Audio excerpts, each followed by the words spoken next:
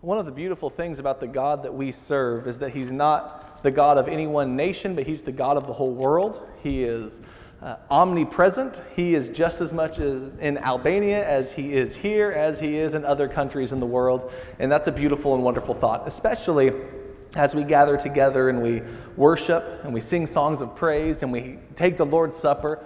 We're sharing a meal with brethren that we can't see, with brethren that we've never met, but that we're united together by the blood of Jesus, by something that transcends time and something that transcends location and geography.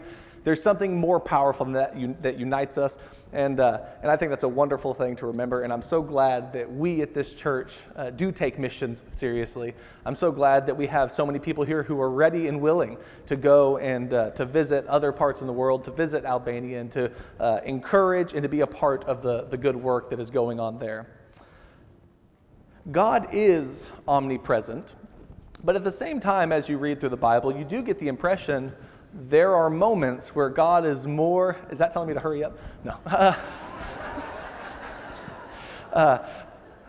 You do get the impression that there are times God is more present or present in a unique way in certain locations. As you read through the Old Testament, you get the impression that the tabernacle or the temple, while yes, God is omnipresent, God's dwelling place was there. Like that's what we're told. His dwelling place was in the tabernacle. That was his home, is the house of God. And as you read through some of the instructions about the tabernacle, one of the things that you see, and we talked about this a little bit in Bible class this morning, was that Israel was welcoming God to live among them when they built the tabernacle. They built the tabernacle, which is a big, huge tent, while they were all living in tents. And that tent was placed right in the middle of wherever they camped in the wilderness. And it was a way of saying God's going to be the center of our community. He's going to dwell among us. But if you're going to have God, who is perfect and holy and mighty and good, live among you, you should probably try to be perfect and holy and good. The problem is we're often not.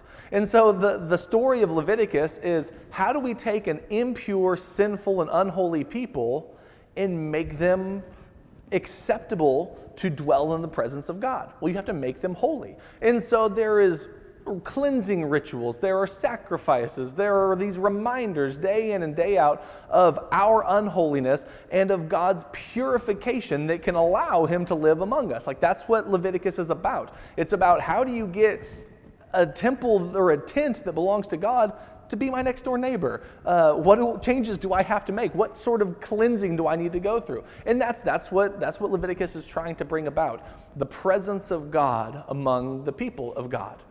Well, as you read through the story of the Old Testament, you get to an account that deals very much with the presence of God. And it particularly deals with the presence of God in a context where Israel is misusing the presence of God.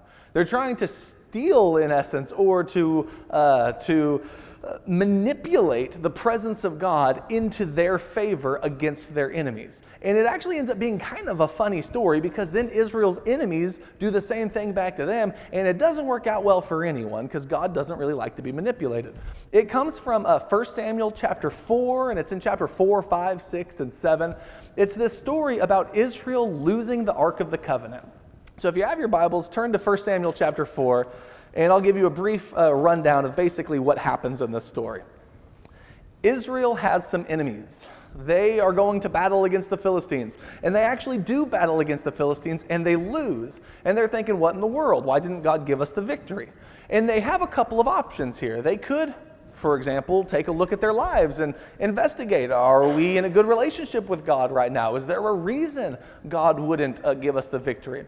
Instead of doing that, though, they decide, hey, let's take the Ark of the Covenant, the very presence of God in Israel, and let's bring that out to the battle with us. Maybe if he's a little bit closer to the battle, we can win. And so they take the Ark of the Covenant, which you're not supposed to do, and they bring it out to a battle, which you're not supposed to do, and all of the people get super pumped up and excited. They are thinking, oh, this is it. We're definitely going to win now. And all the people cheer and chant with a great roar of excitement and encouragement and enthusiasm. They're definitely going to win this battle. God is with them. Their roars of excitement are so loud that the Philistines hear them. And the Philistines start thinking, uh-oh, we're in trouble, gentlemen. the gods have come among them. They have divine gods on their side. What are we going to do? And there's worry and there's fear, and they're thinking, well, I heard stories about what they did to the Egyptians. The Egyptians are even more powerful than us. Like, what are we going to do? But then they calm themselves down. And in chapter 4 and verse 9, this is what the Philistines say. Take courage and be men, O Philistines, or you will become slaves to the Hebrews as they have been slaves to you. Therefore, be men and fight. Now, the hubris in that sentence right there, oh, we have to fight against God? Well, be a man and fight him. It's like, well, men don't do well against gods. Like saying be a man isn't really the direction you should go if you're wanting to, have God as your opposition. But they do that. And so we're about to see what a mighty army of men versus God looks like. And if you know anything about the power of God, that shouldn't be a problem, right? God should just wipe them out. Well, guess what happens? They go to battle, and Israel is absolutely flattened. And the Ark of the Covenant actually gets stolen by the Philistines, and they take it back to their place. So here's what happened.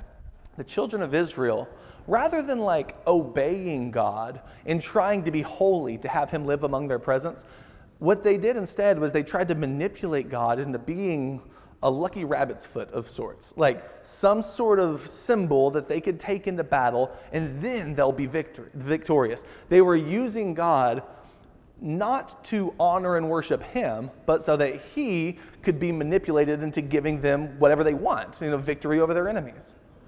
I think there's a couple of things we could potentially do with the gift of divine presence that are not helpful. One of them is to try to use God like a lucky rabbit's foot. To use God like something, if I carry God with me into this setting or this setting, then I'll be blessed, then I'll be victorious, then I'll be able to overcome and to conquer and to win. If you try to make God your teammate in politics so that you could get political power, or if you try to make God your teammate on the gridiron so that you could win the game, I think in those instances we may be, in some ways, misusing and misunderstanding and misapplying the blessing of divine presence, the blessing of the very presence of God in our lives. And so Israel tried that, and it did not work out well. The Philistines then take the presence of God to do something else with it. They're not really using it to get lucky. They're not using it as a lucky rabbit's foot or some sort of thing that will bless them. They're using it instead as a way of showing dominance and victory. So when I went to high school, I went to Sherman High School in Sherman, Texas, and we had a big rivalry in all of our sports and pretty much everything. It was Denison. And I'm going to tell you something. Anyone from Denison is worthless, still to this day, I think that. But anyway, we had a big rivalry against them, went back a really long time. And in football, there was the Battle of the Axe. That's what the game was called when we played against them. And there was an actual axe that whoever won the game got to keep the axe at their house or at their school for that year. And it had all the scores written on it, which we had way more wins. But anyway, it had all the scores written on it. And it actually had a second axe head on it because the rivalry has gone on over 100 years. And so it was the Battle of the Axe. And whoever had the axe had bragging rights. Whoever had the axe could say that we defeated you. We're winners. You guys stink. And that was what you could do if you had the axe. I think the Philistines were using the Ark of the Covenant kind of like that axe.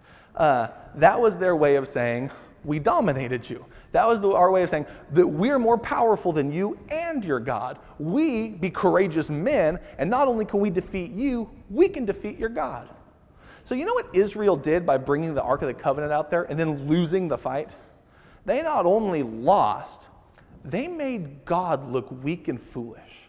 The Philistines then thought, hey, we have this divine God of Israel, and we can own him. We can steal your gods if we want to. We can put them in our temples with our gods.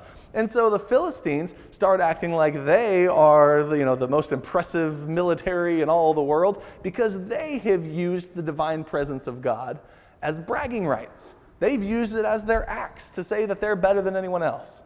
Now, what happens while the ark is in the land of the Philistines is actually kind of humorous. What they do is they take it first to Ashdod, and they stick it in there in the temple of their god Dagon. And they all go to bed that night. They wake up the next morning, and they see that the Ark of the Covenant is there, but that their God has fallen over. And what's funny about a God falling over is they shouldn't need help up, but they have to go and get their God and stand him back up and make him nice and pretty again.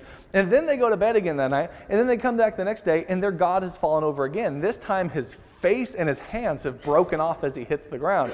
Not only that, then the people start to get sick, and the people of the land start to develop tumors, and they start thinking, okay, we need to get this box out of here. And so they don't send it back to Israel. They send it to another Philistine city and say, you deal with it. And so they take it from Ashdod and they send it to Gath. And it gets to Gath, and it's not there very long before they're like, hey, this is not good for us to have because the Israelites aren't victorious over us, but this box sure is causing us a lot of problems because people are getting sick, there's illnesses, there's tumors. And so they end up sending it off to Ekron. And once it gets there, the people start developing the same things. And they're thinking, well, this is terrible. And so they meet together and figure out, what are we going to do with this thing? It's causing misery in all of our lives. I know what we'll do. We'll send it back to Israel. And they end up putting it on a cart. This is when you get into chapter 5 and 6. And they start sending it back, but they send it with a couple of gifts. And these are, in my estimation, the funniest gifts that have ever been made. They send it with some gold. And you know what? They don't know a lot about Israel's God. So they look at like the plagues that they've suffered through, like tumors, and they think, maybe if we fill it with some gold tumors, that'll appease the God. So they put 5 gold tumors in there and 5 golden mice. And they send it back to Israel. Maybe that will put an end to all of this. And so they do that. By the way, if you're like wanting to get a romantic gift for your wife or something, a golden tumor is not the way to go. So they send it back. It goes to Beth Shemesh, and once it gets there, it becomes not so much like a lucky rabbit's foot, and not so much like the axe that you hold up in victory. It becomes more like a decoration. And the children of Israel have it there, but you know what they still haven't done? They still haven't actually repented and thought we should try to live in holiness with the presence of God. It's like they're trying to use the presence of God to do all sorts of things except for transform themselves. And other plagues happen there, and they end up taking the Ark of the Covenant, and if you look at chapter 7 and verse 1, it says, and the men of Kiriath Jearim came and took the Ark of the Lord and brought it into the house of Abinadab on the hill and consecrated Eleazar his son to keep the Ark of the Lord. So they take it and they put it in the house of Abinadab. They consecrate Eleazar to take care of it. Now, if I'm aware of this history of this ark and I'm Eleazar or Abinadab, I'm not thrilled that it's been brought to my house. Imagine having an argument over breakfast with your family and looking over and seeing and be like, but I love you. You're gonna have to be on your very best behavior with that thing around you, because it's actually kind of a terrifying idea to have the presence of God that close to you. And sometimes, I think that's one of the points of the story. Sometimes we talk so flippantly and easily about wanting God to dwell with us and be in us. That's good, but that does require something of you. God's not just going to bless you because he's a lucky rabbit's foot, and he certainly isn't a way to get power over your enemies, and he certainly isn't something that you use to brag about your superiority over the other people, and he certainly isn't just some decoration to make your life look nice and good. If you're going to want God to dwell with you, which as Christians who have the very indwelling of God's Holy Spirit among us and who try to be people who show God's goodness through our lives and do dwell in the very presence of God, that comes with responsibilities to act in such a way that demonstrates God's holiness. So when the ark is brought back, here's what Samuel says in chapter 7 and verse 3. If you return to the Lord with all your heart, remove the foreign gods and the Asheroth from among you, and direct your hearts to the Lord and serve him alone, he will deliver you from the hand of the Philistines. You know what would have worked a lot better at the beginning of this story when you're having these battles with the Philistines? How about you turn to the Lord with all of your heart? Don't try to manipulate his presence into giving you the victory. Why don't you just turn to him? And I would say, if we're Christians and we want God to dwell among us, The most important thing we can do, the only thing we can do, is serve him with love, with faithfulness, with holiness, and welcome him. Don't manipulate him into giving us what we want, but rather let's try to use our lives in service of what he wants. That's how you dwell in the presence of God. If you're going to be a person who has the Holy Spirit with you, that it dwells among you, that he dwells among you, then live your life in such a way that honors the Holy Spirit and that welcomes him into your life through obedience, faithfulness, and holiness. There's a requirement, there are responsibilities that come with God dwelling among you.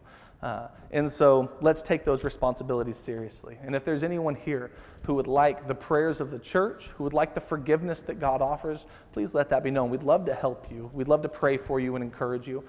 We have some elders in the back in the library who would like to meet with you if you want to talk to them, or you can come and sit on the front row. If there's anyone who wants to become a Christian, we pray that you would let that be known as well. You can come and sit on the front row while we stand and as we sing.